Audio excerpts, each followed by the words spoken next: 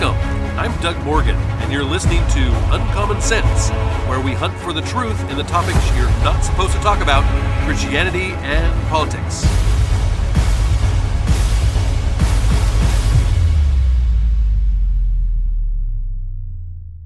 I have had so many conversations with Christians that tell me that they know nothing about politics.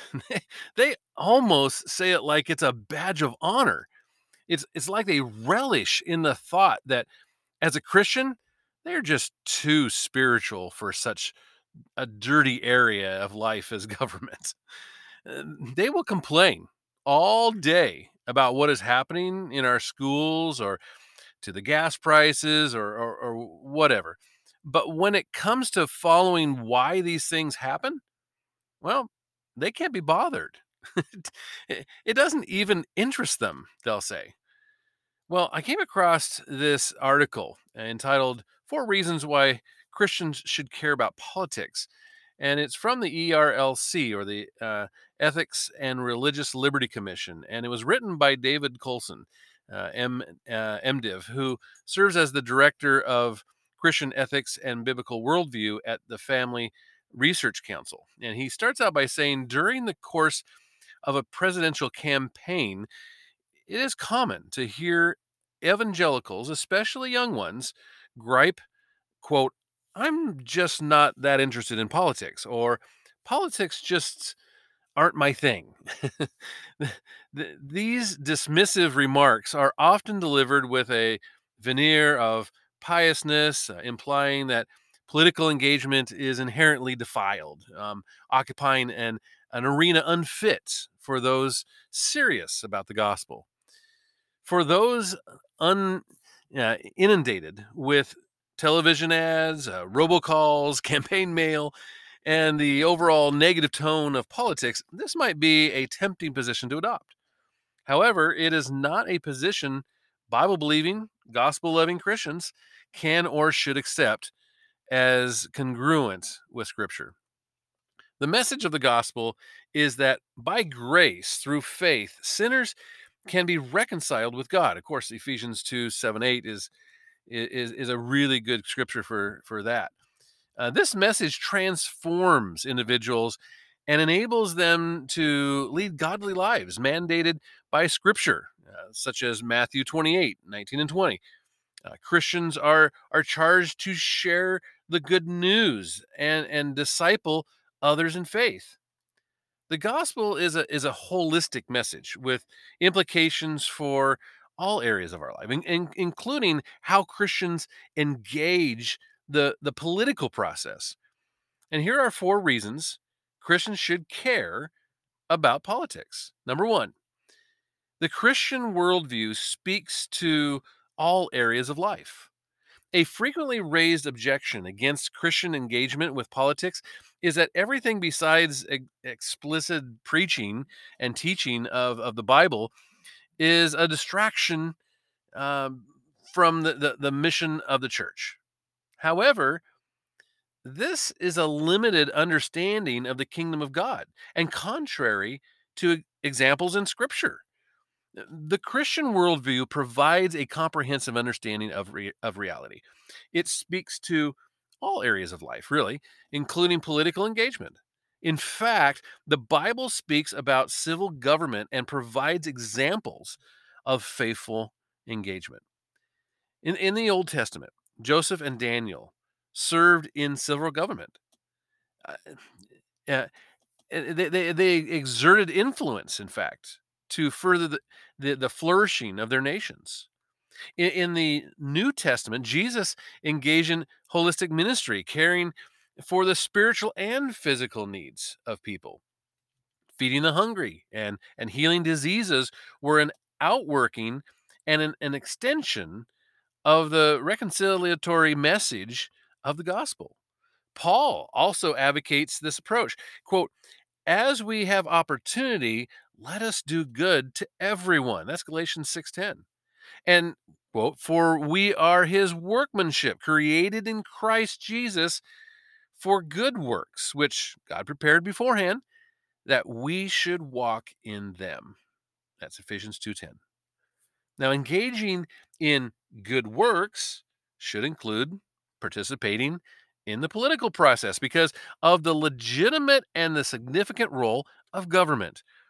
The decisions made by government have a substantial impact on people, and the way we interact with them is it's all wrapped up here. A Christian worldview should include a political theology that recognizes every area of life and then must be included in the good works that we see here of believers, especially politics, an area with significant real life implications for people. And I will say, I can remember years ago, a California city council decided to do something loving for the homeless in their city. They searched for something. They searched high and low for something that they could do that would help them from having to live in broken down tents or wood pallets stacked together or something like that. And after approving the budget and getting it signed by the mayor, it was agreed that they had come up with the best solution possible. This had not been done anywhere else, and it was sure to catch on in other cities. This was such a loving gesture on their part that they could not help but pat themselves on the back.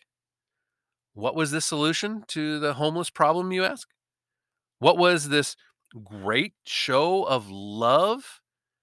Well, they bought garbage cans for these homeless individuals to live in.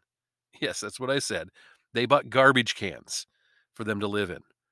They would no longer have to put up with the stench of a used one, one that was currently being even in use. They would have a pristine, new garbage dumpster of their own. Now, how is this a loving thing to do for these individuals? How is this helping them out of their situations? How is buying garbage cans for them the loving and compassionate thing to do? Well, of course it's not. What would be the loving thing for them is to help them with their mental illness or their addiction problem or both. Almost every homeless individual is dealing with addiction or mental illness of some sort. Many dealing, of course, with both of those two things. The Christian understands what love is about. We understand what the Bible says about the different types of love. And buying garbage cans for the homeless people is not among those types. We also understand that God is the answer to our problems, not government. Those with a secular worldview see government as, well, the great hope for mankind. Without government control, people would just do what they wanted to do instead of what is best for everybody as a whole. If government forces you to do what they think is best, well, how can any solution be established if they don't do that? A biblical worldview says that God is our hope, not government, not man. He is infinitely more intelligent than any one of us. So depending on him for solutions really is the only way. And w- we oftentimes we just have to depend on him to fulfill these solutions. But we are not dependent on people in some sort of bureaucracy somewhere trying to come up with what is best for us. We depend on a living God that is infinitely more intelligent than anything, any one of us. So let's go to number two. Politics are unavoidable. As sojourners in exiles, of course, First Peter 2:11, it can be tempting for Christians to adopt a mindset that earthly governing systems are inconsequential to the task of furthering the gospel. But ask a pastor in an underground church or a missionary attempting to access a closed country if politics is inconsequential. Religious liberty, passports, and visas are not unnecessary luxuries, but are often vital for pastors and missionaries seeking to preach and teach the gospel. Um, Augustine's City of God offers guidance on this point. Believers are citizens of the city of God, but on this side of eternity, we also belong to the city of man, and therefore must be good citizens of both cities. There are biblical examples of how membership in the earthly city can be leveraged for furthering the reach of the heavenly. Paul's appeal to his Roman citizenship in Acts 16:37 and Acts 22:25 is a model of this. In an American context, engaging these dual cities takes on an added significance because the words prefacing the Constitution, the "we the people" in the Constitution. In the United States, ultimate national sovereignty is entrusted to the people. James Madison explained that the consent of the people is the pure original fountain of all legitimate authority.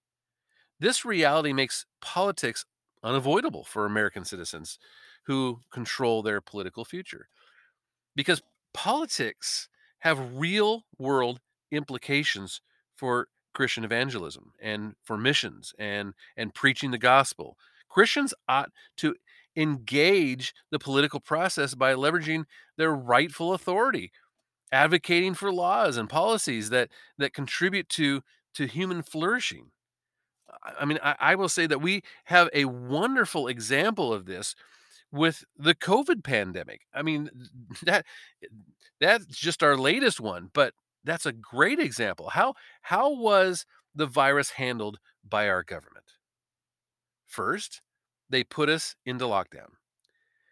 If we spread a virus to each other through close contact, how is putting us indoors with each other a good idea? It just wasn't.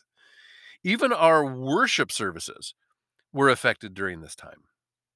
Many churches shut down for a lengthy period of time. Second, then we were told lie after lie after lie about the vaccine and the effectiveness of it and the effects on the virus of natural immunity. Many businesses were shut down. Many people lost everything that they had when their jobs and their businesses closed. This also put a strain on our churches trying to help where they could. Many elderly people lived out their final days never seeing their friends or family again. They were confined to their facilities or hospital rooms and were never allowed to have any kind of visitors. This was the response of a government that did not have a clue what to do and could only respond to their desire for power and control.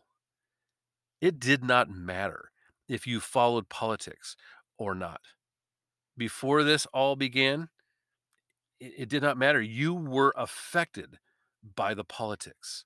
Our churches were affected by politics. Our families were affected by politics.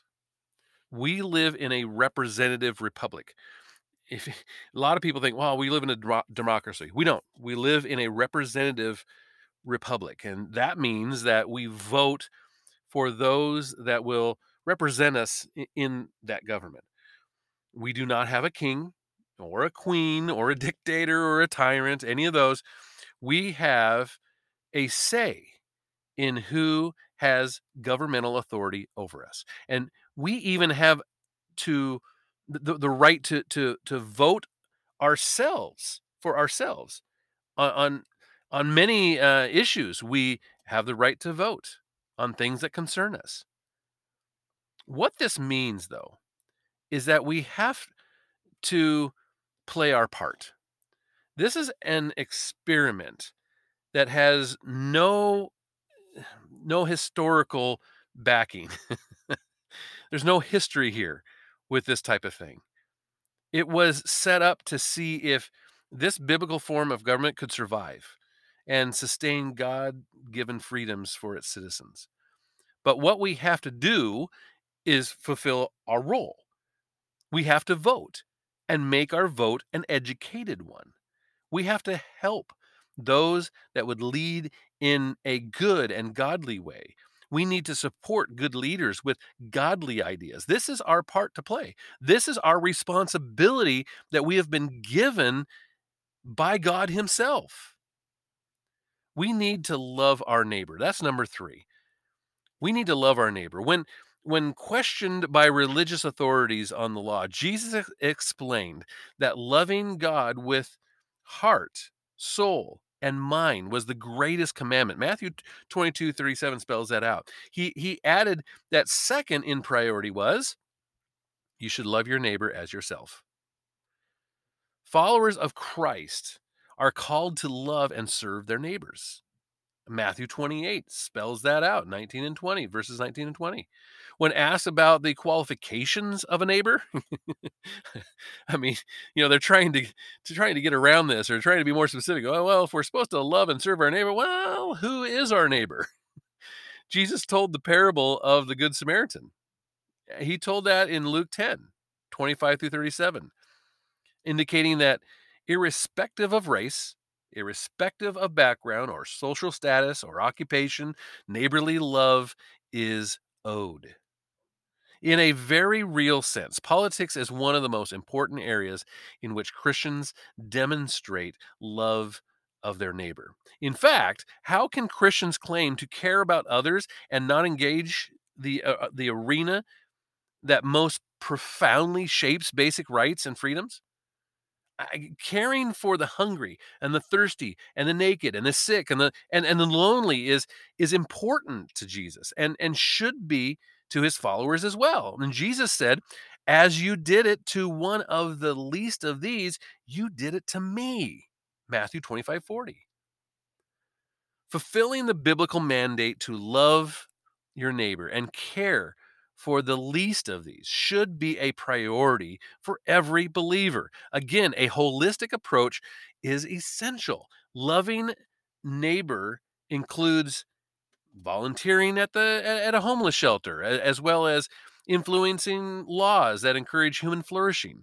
Good government and laws are not negligible factors in the prosperity and freedom of a society. For example, the majority of North Koreans, for instance, are held in economic bondage by corrupt political forces, whereas in South Korea, citizens are given liberty and a system that encourages prosperity. Y- the people of North Korea need more than food pantries and improved hospitals. They need political leadership and policies that recognize human rights.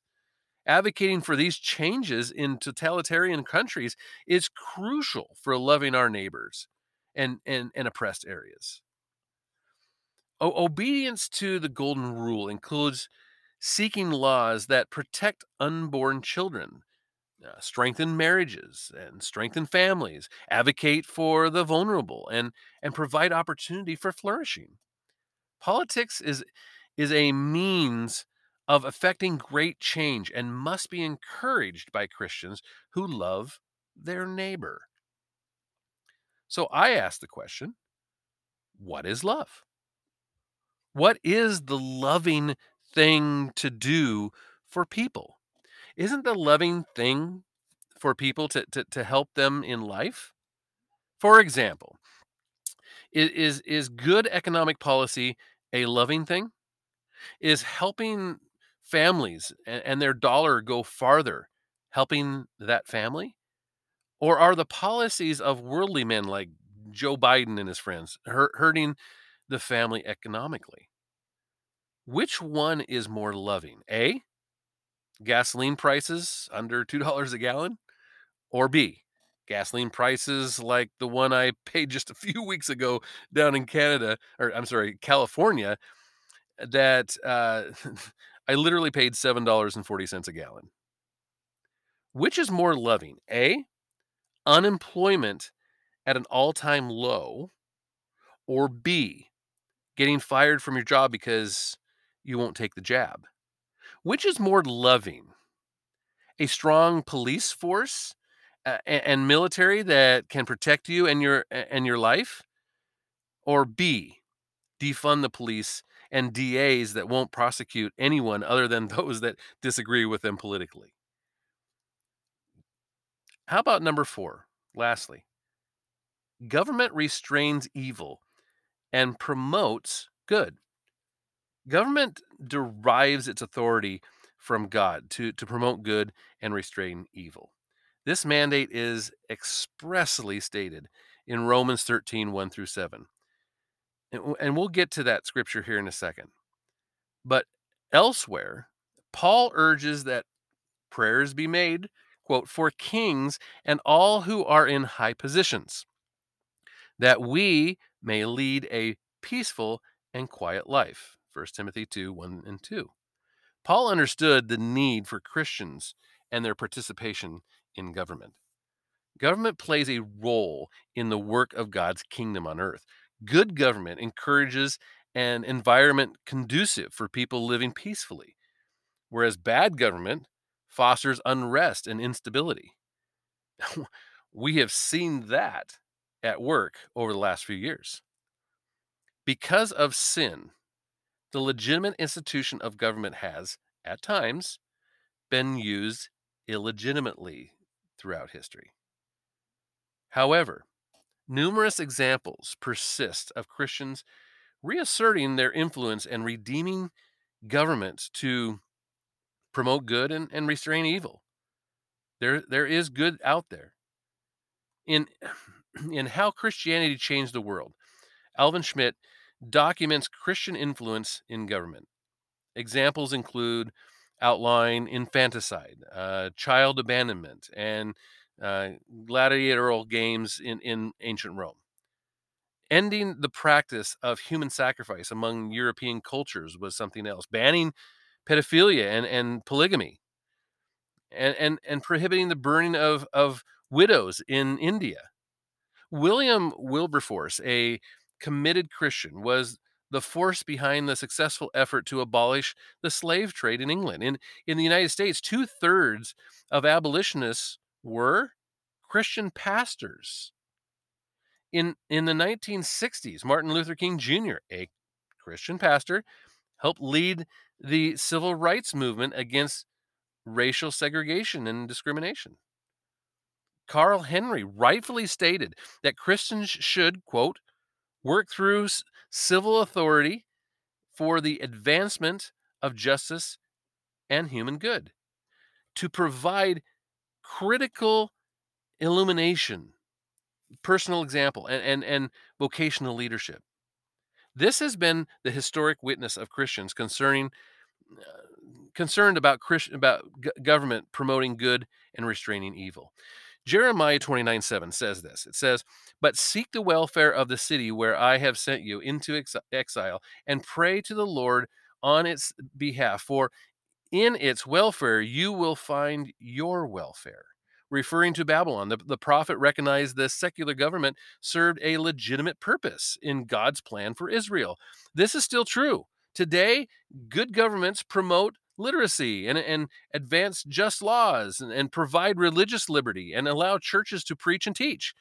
Good government can serve as a conduit for the furthering of the gospel and human flourishing. We've seen that just in our own U.S. history alone. Christian witness in the public square contributes transcendent values about moral and ethical issues. Christian withdrawal opens a moral vacuum. When Christians withdraw, it opens a moral vacuum. And it's susceptible to influences that pressure government to move outside the purview designated by God. Politics affects government, shapes society, and influences culture.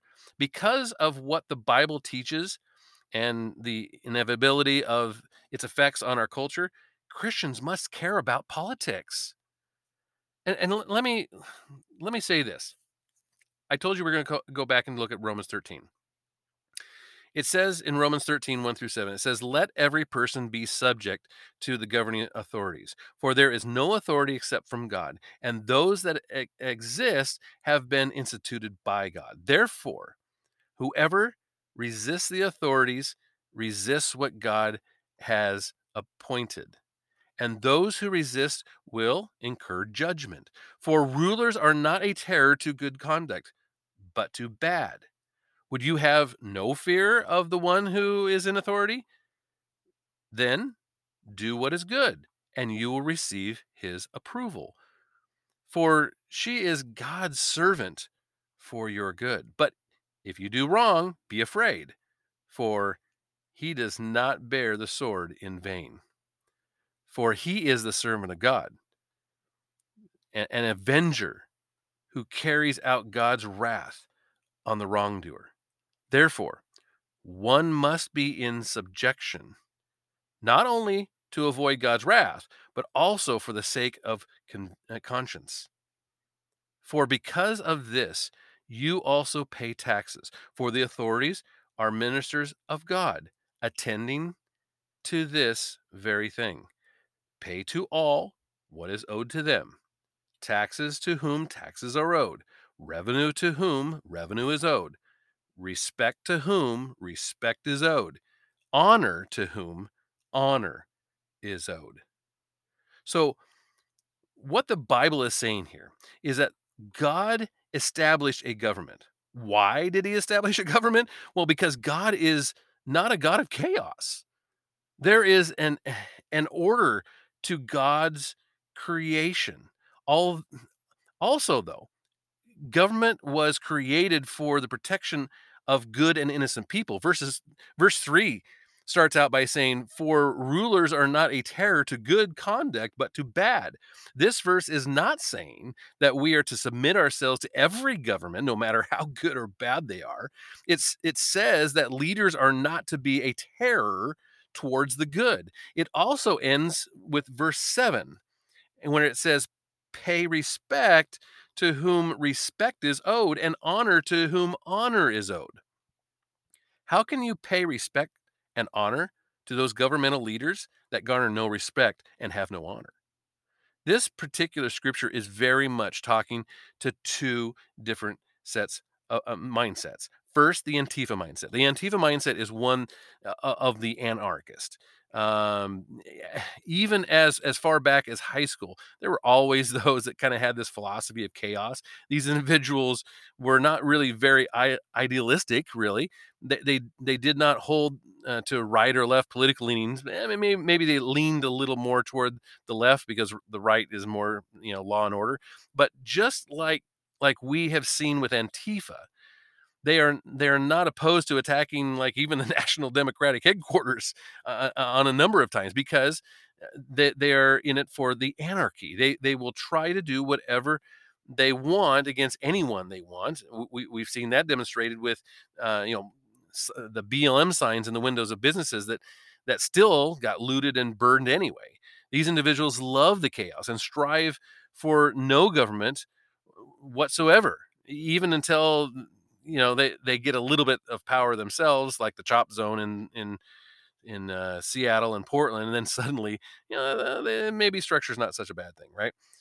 But secondly, the scripture is talking about those that have a zealot mindset. The zealots of Jesus' day were those that did not respect any form of government. Their idea was that God was their government, and they would not pay any taxes or give any honor to those governments of their time, no matter whether they were good or bad. They would oftentimes separate themselves from others so that they could just live their lives away from any kind of authority but theirs. But verse 2 says this. It says, "Therefore, whoever resists the authorities resists what God has appointed, and those who resist will incur judgment." He's talking about those with the zealot mindset here. Many of these zealot communities were destroyed by the Roman Empire. God is saying that we are to understand that God set up the institution of government. We are to work within this institution the best we can. We are to support good leadership and oppose evil ones. We have this wonderful God given opportunity like no other in the history of the world. And we have a say in our leaders. In fact, we can even run for office. We can ourselves. We can run for office and we can be one of those godly leaders that works within the institution of government to do good and protect our neighbor. The least that we can do is to be an informed voter and fulfill our God given responsibility. Now, you may agree with me on this point. You may disagree. I would love to hear from you. Even if you disagree with me, let's start this conversation. And you can always do that at uncommonsensepodcast.com. Thank you very much for listening. This podcast is a production of Morganite Communications.